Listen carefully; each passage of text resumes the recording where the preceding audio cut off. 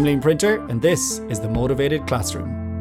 Hello everyone and welcome to the Motivated Classroom podcast. I'm really excited today to be speaking to Tan Huynh, someone who I absolutely love attending his sessions, and we first met at the multilingual conference for the ECIS, which is the Educational Collaborative for International Schools in London, going back a few years now. So hello Tan, how are you? I am great. A little jet lag, but I'm so happy to have landed safely. Excellent, and thank you so much for joining me. So, first and foremost, listeners, of course, we need to begin with our little bit of Irish, as we do every single day. Now, this is an important phrase for today, and it is egg fólum. Now, egg fólum might sound like I'm talking about something to do with eggs or something to do with food, but actually it has nothing to do with that. It means learning. So in Irish, the word ag is pronounced egg, and that actually is ing in English. So if I said egg léamh, it's reading, egg snámh, swimming, and egg fólum is learning. So there's our little bit of Irish for the day.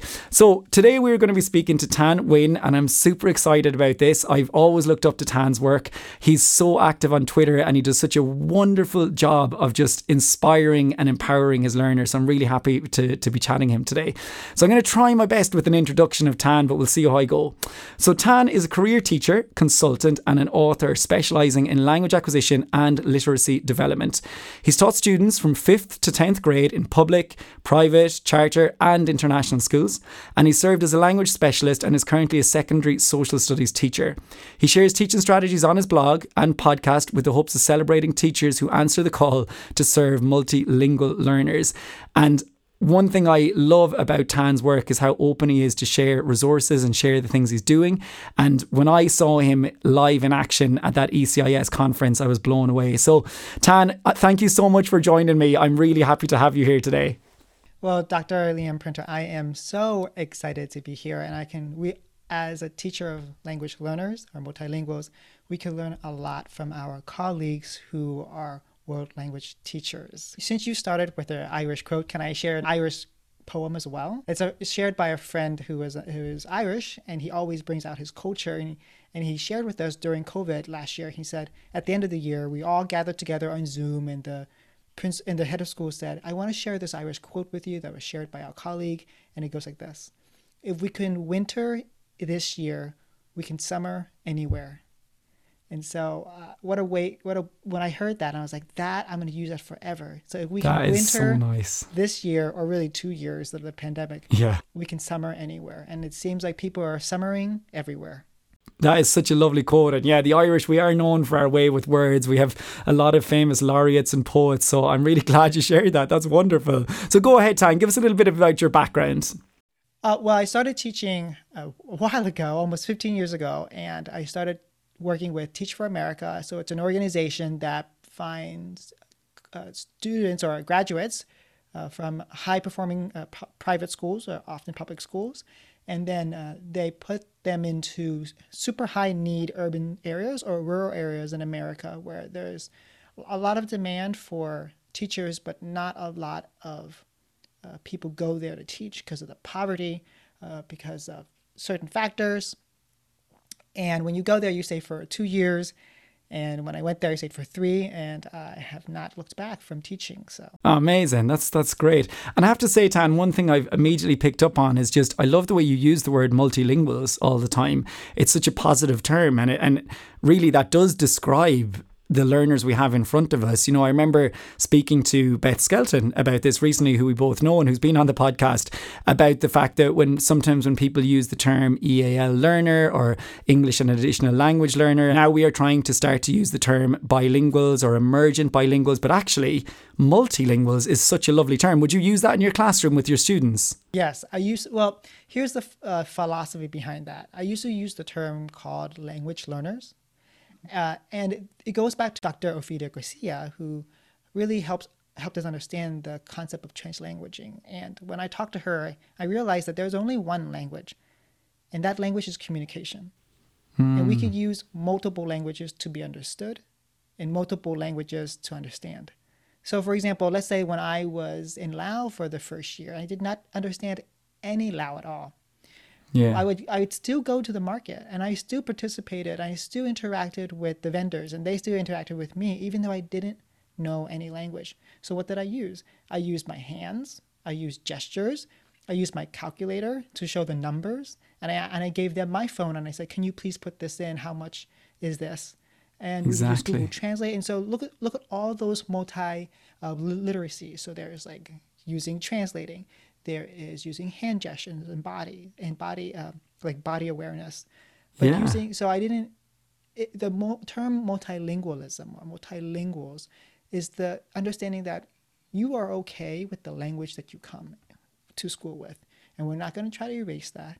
We're not going to use education as a way to colonize your culture.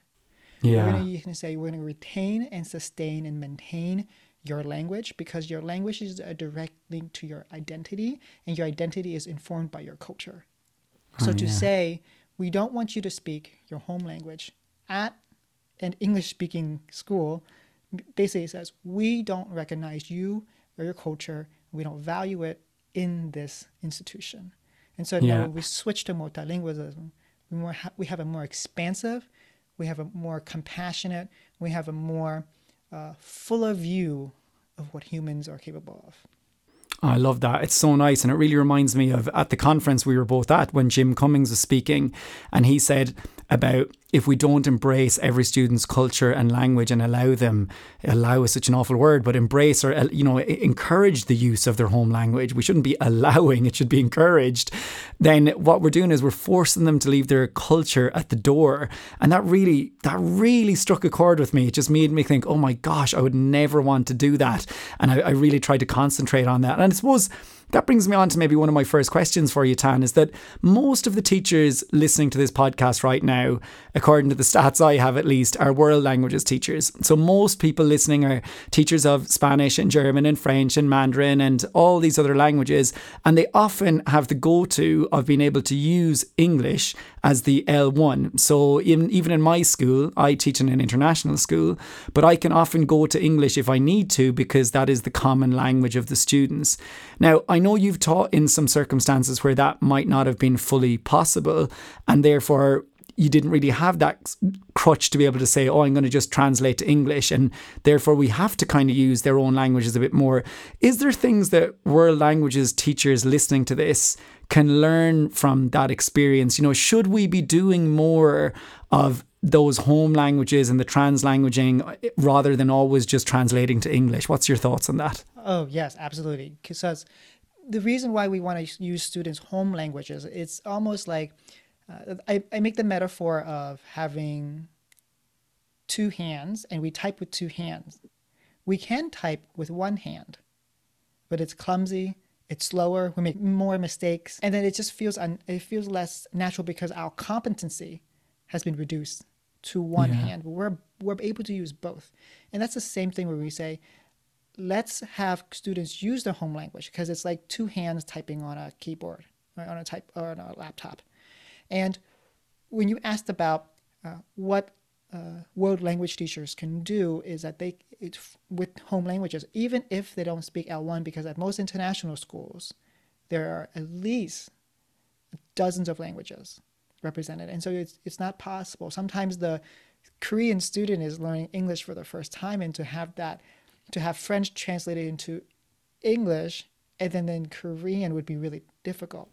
So the teacher would say, I'm going to put this maybe video in Spanish, or let's say French. Oh no, let's say Spanish, because I am a Spanish major. I can't believe that. And so the teacher would say, let's say that there's a video about vacations, and the teacher would play the video, but then in the subtitles, add Korean in the subtitle. Or if there are like 4 languages, the teacher would play the video in Spanish and have those 4 kids turn on their own YouTube and watch at the same time, but turn it on into their subtitles as well. Oh, that's such a nice idea. Yeah. So again, it's like saying because when we translate, we lose, things are lost in translation, but also we lose time. So now if we instead say, how can you use your home language? So we don't have to go through a third language as a mediator. We can just go to the first language. Right? And the Korean kid who's in the Spanish class knows that Korean is going to be the language that he understands to be able to engage in Spanish. And it might be another way. Like, for example, let's just say that once we watch the video in Spanish about vacations, the teacher is now saying, like, we want you to write about your experience at the most amazing vacation you had. So the kid would brainstorm in Korean first, and the kid would be writing in Korean and using that mind map, drawing out their ideas, labeling their ideas in Korean, and then getting the Spanish to support that mind map or that drawing. So then they're able to produce the Spanish that's required, but that's been mediated and bridged by Korean. Yeah, it's so nice. Yeah, and so important. So yeah, just immediately for our languages teachers listening, there's some really lovely tips you can pick up straight away. Just that little trick of getting them to watch the video on their own YouTube and putting it into their own language. That's genius. Yeah, I hadn't thought of that. So thank you so much. One of the things I see on your Twitter, of which you're very active, and I love all the things that you share, but I really love how you encourage your students and you talk a lot about empowering language learners. Now, I've seen you mention and talk about a little bit Larry Ferlazzo's framework. Could you talk to us a little bit about that and what that means for empowering language learners? So Katie Holzspinnick and Larry Ferlazzo just again wrote, both prolific authors in our field, and so both practitioners in the field, have stayed in the classroom, have continued to be in the classroom, have just thought about how their experience has been working with multilinguals and how that's been going. And they've written a book being published this summer in 2021, and they're talking about there are four factors that really motivate kids. And what's one? So that's autonomy. Competence, that's 2. 3 is relatedness. And 4 is relevance. So I'll talk about each one. So the first one is autonomy, and that's basically student choice. When students have the ability to choose how do they engage, or maybe how the product will look, or how about the process of engagement. Again, as I'm quoting Carol Ann Thomas, and that's her framework for differentiation. If we can get kids more choices in their educational experience, they're going to be motivated. For example, let's just go back to that vacation unit in Spanish. So the kid gets to choose the vacation that they feel like it's most important for them. So that's content. Let's say process. They might be able to choose how they're going to communicate. They might be communicating on a Flipgrid. They might be communicating on a Google Slide where they're going to write in Spanish. Or they're going to possibly create, let's say, an animated video using Adobe Spark. But again, it's in Spanish, but they get to choose how they are going to communicate their experience in a vacation. The next one is competence. Competence means our ability to feel like we are reaching our goal, or just to be able to feel successful at what we're doing. And so competence means, do kids feel, I guess I can break them down into competence into 2 lenses. One lens is comprehensible input. Do they feel competent in class by understanding the instructions? So this means that they can use the home language to understand the teacher, that the teacher is making it comprehensible for them, that they feel like they understand the instructions. So that when they feel like they understand the instructions, this leads to be output. Output meaning they're able to perform, participate, engage in their home language, in the language that we're trying to teach them. If kids feel like they understand, they'll be able to produce the thing that we're asking them to do. And so that's competence. And so I guess going back to that Spanish example of the vacation, the kid might feel, okay, I feel competent in this task because I feel like I understand the instructions. The teacher has given a list of words that I must use in my product. So I understand. So there are like 10 words that I have to use. And then there are, maybe the teacher has broken down, like, you have to have at least, this is the sequence. You need to start first with saying, like, what's the vacation? So describe, like, maybe like the packing of things to get there. Maybe the next part of the product is kids are going to be talking about what happened when they got there, like their first experience of arriving in Phuket, Thailand, for example. And then maybe the last part, maybe kids can talk about what was a memorable experience during that trip. So now that the student has these instructions in front of them, okay, these are the 10 words I have to use. These are the 3 phases of the thing I have to produce, the beginning, middle, and end. And so I feel competent in my ability to communicate what I have to do, because now the instructions are super clear. And that's that importance of scaffolding, having given the students some of those prompts that it does give them more confidence and they feel like they can go somewhere with it. Yeah, absolutely. Kids can feel competent because they've chosen the output product. So maybe this Korean kid might choose, okay, I have lots of photos and videos on my trip to Phuket.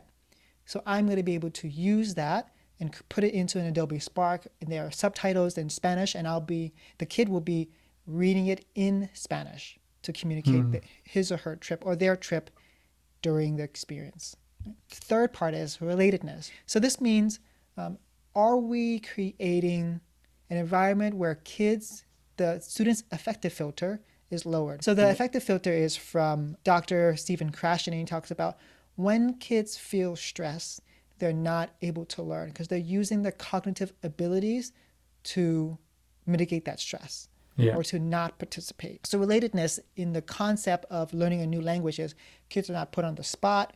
Kids are participating in their own way. Maybe they are, instead of saying, conjugate this word, and the teacher is calling on a student one at a time, it might be conjugate this word in a sentence using a sentence starter with your friend, with a partner. So the sentence starter has already been written in Spanish on the board. The word maybe, let's say, conjugated in 6 different ways. The kids have to choose one that makes sense for them. And then they're going to be saying that to their partner. And then their partner will be saying that to them. And so in this way, we make kids feel like they are successful. Because imagine just teens. Teens, the thing that they hate the most or they're scared the most, if you want to turn a teen off to learning, is you embarrass them in front of their peers. Exactly. We must do things that make kids feel like they're never threatened, that their identity and reputation is intact, but also bolstered in our classes. Absolutely. And, Tan, it's so lovely hearing you mention autonomy, confidence and relatedness, because the listeners of this podcast will be familiar with those items. We talk about them. They're the 3 core aspects of self-determination theory. And I love the way you brought it back in and you talked about those 3 different elements. And the thing that I found in my research was they're actually really interlinked as well. If you are allowing some autonomy to students and you're not as we say, the sage on the stage, you're not the big person in power saying you must do this, you must do this. If they feel some autonomy, then they start to feel a better relationship with you. So relatedness is going up.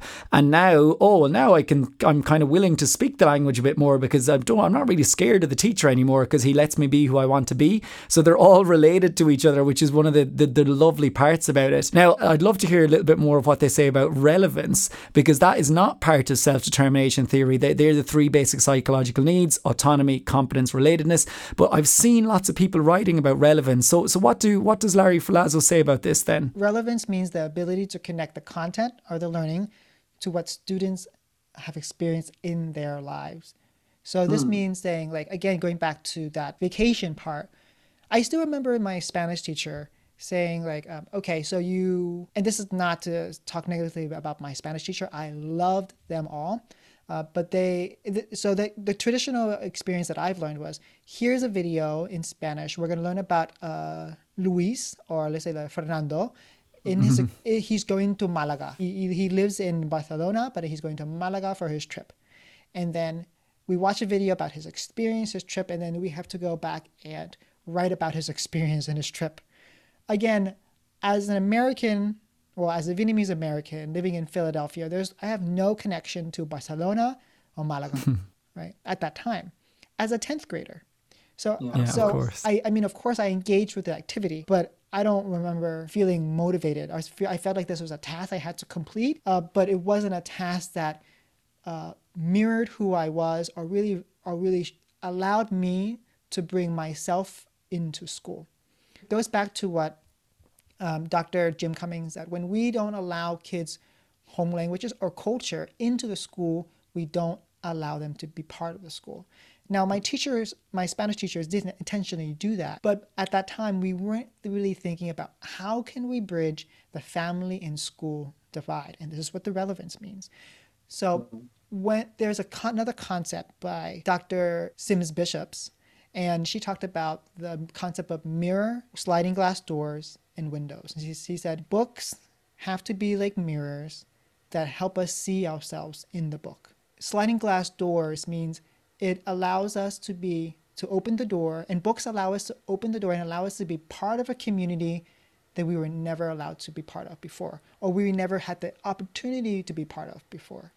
And then the window means we are allowed to see into a different world. I know that her concept was applied to books, but really now we're applying it to the social justice movement. And what we're saying like, okay, I'm going to create a unit or a lesson in which I allow either for you to be mirrored in the content, in the learning, or for you to learn about another culture, or for you to bring your culture into school. So that's the sliding glass door part. And so for going back to the Spanish unit or about vacation, the teacher simply saying, please share an most amazing experience you had on a vacation. Allows students or empowers students to say, I'm going to bring myself into the school experience. And I'm not going to just talk about Fernando in his experience in Malaga. I'm going to talk about my experience as a Vietnamese American going to maybe Orlando, Florida for the first time. And I'll talk about all the sights and scenes and all the smells and all the experience of going to Orlando as we turn the new millennium. And so that's an experience where I would feel the unit now reflects my knowledge, my experience, all of my funds of knowledge. And so when we see that, this is where the relevance happens. And therefore, when there's more relevance, kids feel more connected to the school. And then therefore there's competence, meaning like they feel competent because the experience comes from them. Exactly. Having them think about, wait, I wonder what I would feel like if I was Fernando. Yeah, that's the thing, you've touched on so many important areas there, and it's really interesting hearing you speak about relevance because Ryan and Deci, the founders of self-determination theory, they've I suppose relevance is kind of rolled into that basic psychological need for them of autonomy because they talk about ownership over the learning and following your own passions and your own bits of your own life and things that are important to you. But separating it out and joining it through with that word relevance is actually really nice. And I can't agree more with you, Tan. I'm 100% with you. I have the exact same experience learning French in Ireland, and again, no disrespect to my teachers, they did a wonderful job, but I remember clearly, reading what felt like every day or over and over again about Pierre in Paris who would eat his baguette in the morning and then have his croissant in the afternoon, all the stereotypes you can imagine all rolled into just one text. And yeah, you have no connection to that. You're a 12 or 13-year-old boy, and even though Ireland is geographically close to France, I have no connection whatsoever. Whereas if they had allowed me to speak of the time I went somewhere in Ireland, then that would have been so much better. And I think what's interesting is some teachers listening to this don't go then, yeah, but what about the Spanish culture? If you're allowing Tan to talk about his trip to Orlando and Liam to talk about his trip to Dublin, well then how are they getting culture? But then I always reply, but that comes from you then as the teacher. You can talk about your experiences of going to that Spanish culture and the things that happened to you there when you went to Mexico. And then you get the students' input first and then you pull it together and you maybe talk about what it's like to be in Mexico for Dia de los Muertos as an experience. And I think that is a lot of teachers sometimes fear that and say, oh, but they won't get any culture then. You're only talking about your experiences. Would you agree with me on that? Absolutely. And I would say this is how I see it. There's formative assessment and then summative assessment. And I would say the summative assessment, as much as possible, be connected to students' culture. Let's make that part the relevant part, where they can bring in their culture or bring in their experience to add to the summative. But the formative is when we are starting to learn about the concept of vacation in Spanish, or those words or the conjugation of words in Spanish or those verbs in Spanish. The teacher has to teach that, and the teacher has to teach culture in Spanish as well. That would be the formative assessment part. So that's the first phase of learning where the teacher says, we're going to create shared learning experiences. And the shared learning experiences is looking at Mexican culture.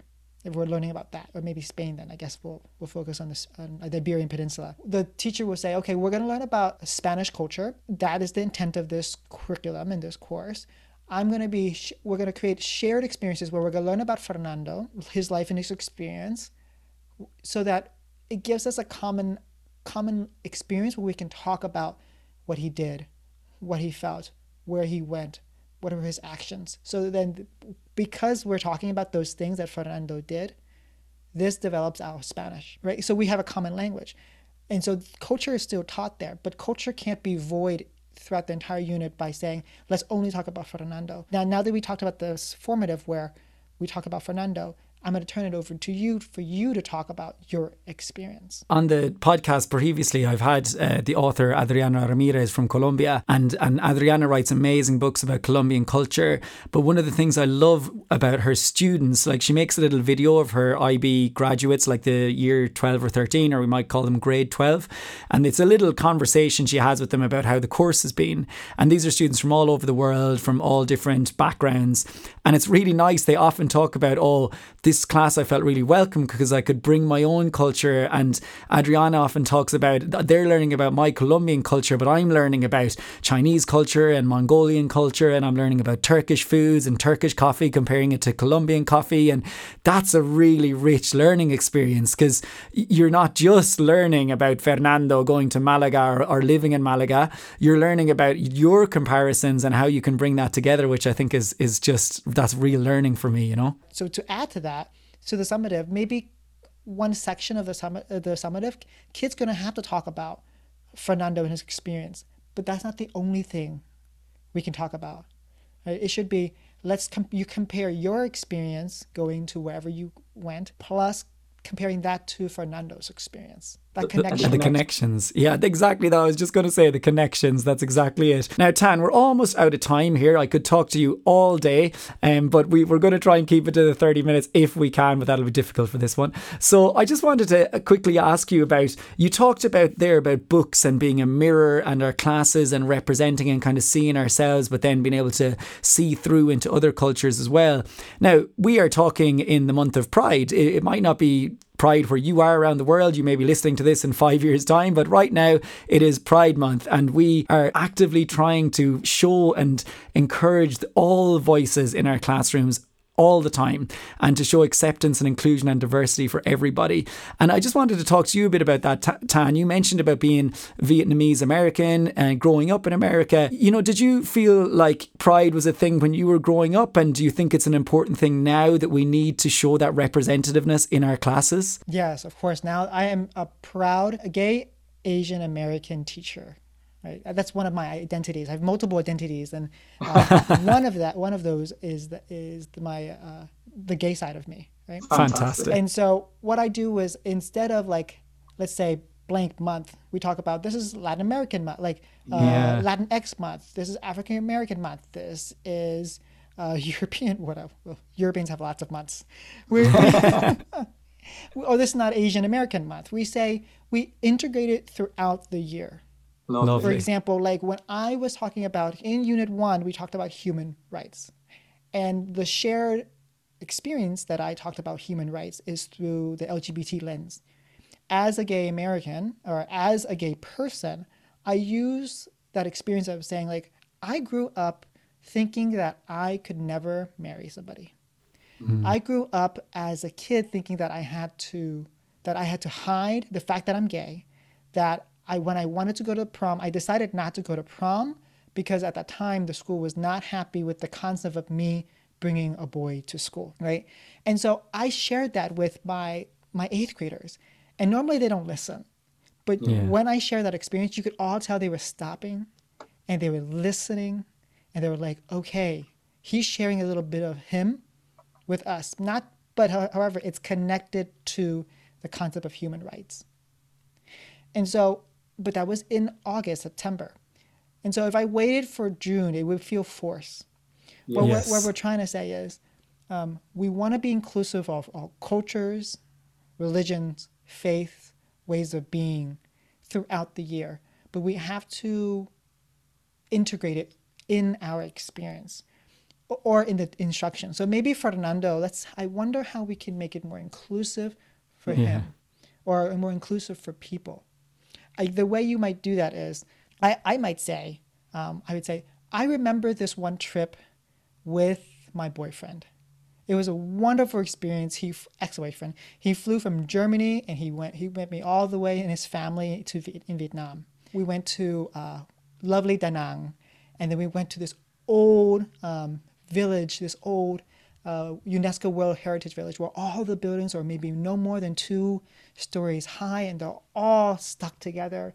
And at nights, the lanterns were glowing, and it was so romantic. And it was such a beautiful experience to walk between the alleyways and get lost, and to see the bougainville at night and how the lights from the lanterns lit up the whole town. It was a wonderful experience. And then, but again, I didn't talk about, like, that was using the concept of vacation in a unit and me bringing myself to that, me bringing the gay side of that, and not saying, I have a friend that I work with, right?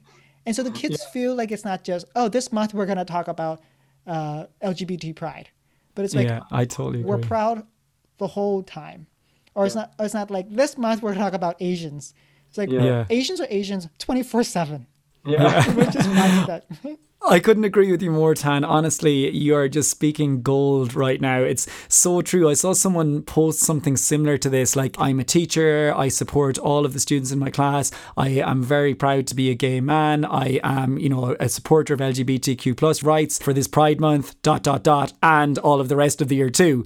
As in, like, it's not just for 1 month. And you're so right. And I think what you said there was so lovely, that just mentioning your boyfriend at the time, it normalizes it all, and it makes it just like, it's just part of it. It's not like the main theme of the story that we're, oh my gosh, there's a gay couple. It's just the couple happen to be gay. Like, it doesn't really matter. Right. And I think that's very powerful, and that's something I've been trying to bring into my lessons, that rather than talk just about Black history or things that have happened, it's like, no, we have characters in our story or in our book who happen to be African American, or who happen to be from Bangladesh, or who happen to be from India, and that's just their identity. But it doesn't need to be the focus. It's just showing that we have diversity and all the time, and I think that's really powerful. And so I think I'm thinking about, what if language teachers have to teach a certain culture? Right? And they do. So I would say that, so they have to bring that in. Hopefully in the media and the text that they're using is not just, let's say, Spaniards. Spain is incredibly diverse. I hope that they're not only showing European-looking Spaniards, because there are Asian Spaniards as well. Right? I hope they're also showing people who are differently abled. So it's not just people who are not in wheelchairs. We have to find representation that is inclusive, of not just white, heteronormative. We have to find representation that is not just Europeans that are represented. I totally agree. As we teach culture, because when we say go find a Spaniard is not just the typical fair-skinned European that we're looking for, because now it's so diverse. It's saying, like, me, as an American, people are still shocked when they say, where are you from? I'm America. No, where are you from? I'm American. Oh, you want me to say I was born in Vietnam? Okay, I was born in America and now I'm an American. And so I'm saying, like, we have to change the narrative of white monolingual or white heteronormative, because that's, again, teaching is politics. Yes. Schools, governments, or cultures and organizations, institutions have used school as a way to indoctrinate students. And we now have to realize, how can we change that? How can that doctrinization can be more inclusive? Yeah, that is exactly it. And I have an amazing episode coming up with the amazing Maud Warrett, and we talk about her experience as a mixed race French woman growing up in France and then moving to the UK. And it's a fantastic episode that ties so well into this. Tan, thank you so much. I absolutely love that conversation. I could have talked to you all day. I'm going to try and wrap it up now with just one little thing that I want to add to what you said there is, I have been reflecting on how I teach things, and I've been trying to do exactly what you said, just to try and show, what is in there in my units for people who are disabled, what is in there for people with autism, what is in there for people from all ethnicities and all backgrounds. And just, you can make the smallest little adaptations to your projects, and they can suddenly be much more inclusive. So, for example, we do a project where the students have to come up with the restaurant of the future or the product of the future, and they have to sell it in a kind of a Shark Tank, Dragon's Den type thing, where there's native speakers at the back or advanced learners who are kind of deciding which product they'll invest in. And in the past, they were the instructions. But now I think I'm more aware of this. Now when we were doing our products, they were talking about restaurants and they showed me their plan. I'd say, yeah, but how do I know that this is a welcoming place if I'm gay? How can you show this to me? Because I don't see it. It looks very European centric right now, and it doesn't look like a place I would like to go if I happen to be gay. What can you do? And they're like, oh yeah, nice idea. Okay, I'll put the rainbow flag here, and I'll make sure that we have some of our waiters are from all different backgrounds and have different sexualities. I was like, very nice. Okay, and what about if I have a brother who's disabled? How will he access your restaurant? And they're like, oh yeah, okay, I need to think about that. And those tiny adaptations just make them think we need to think of other people and not just white, straight men and women, you know? I wish there were more teachers like you in the world. This podcast will serve a window to help people see a different way of teaching. Exactly. And that is the point. So thank you so much, Tan. I absolutely love chatting to you. And we will finish, as always, with our little bit of Irish for today, which was ag fólum, which means learning. Thank you very much to everyone for joining on the Motivated Classroom. I hope you enjoyed listening to Tan as much as I did. Tan, thank you so much. I'm so honored to be here. And we will leave it there, everybody. Gura míle maithagah agus salán abhaile. The Motivated Classroom podcast is an original production by Liam Printer. I'm at Liam Printer on Twitter, and my YouTube channel is Liam Printer, The Motivated Classroom. Full podcast notes with links to resources are available on my website, liamprinter.com. For more, find and follow the Motivated Classroom podcast on Twitter, Facebook, and Instagram. Graphics and music are provided by Paul Mahan. Intro clips are thanks to the wonderful multilingual staff at the International School of Lausanne.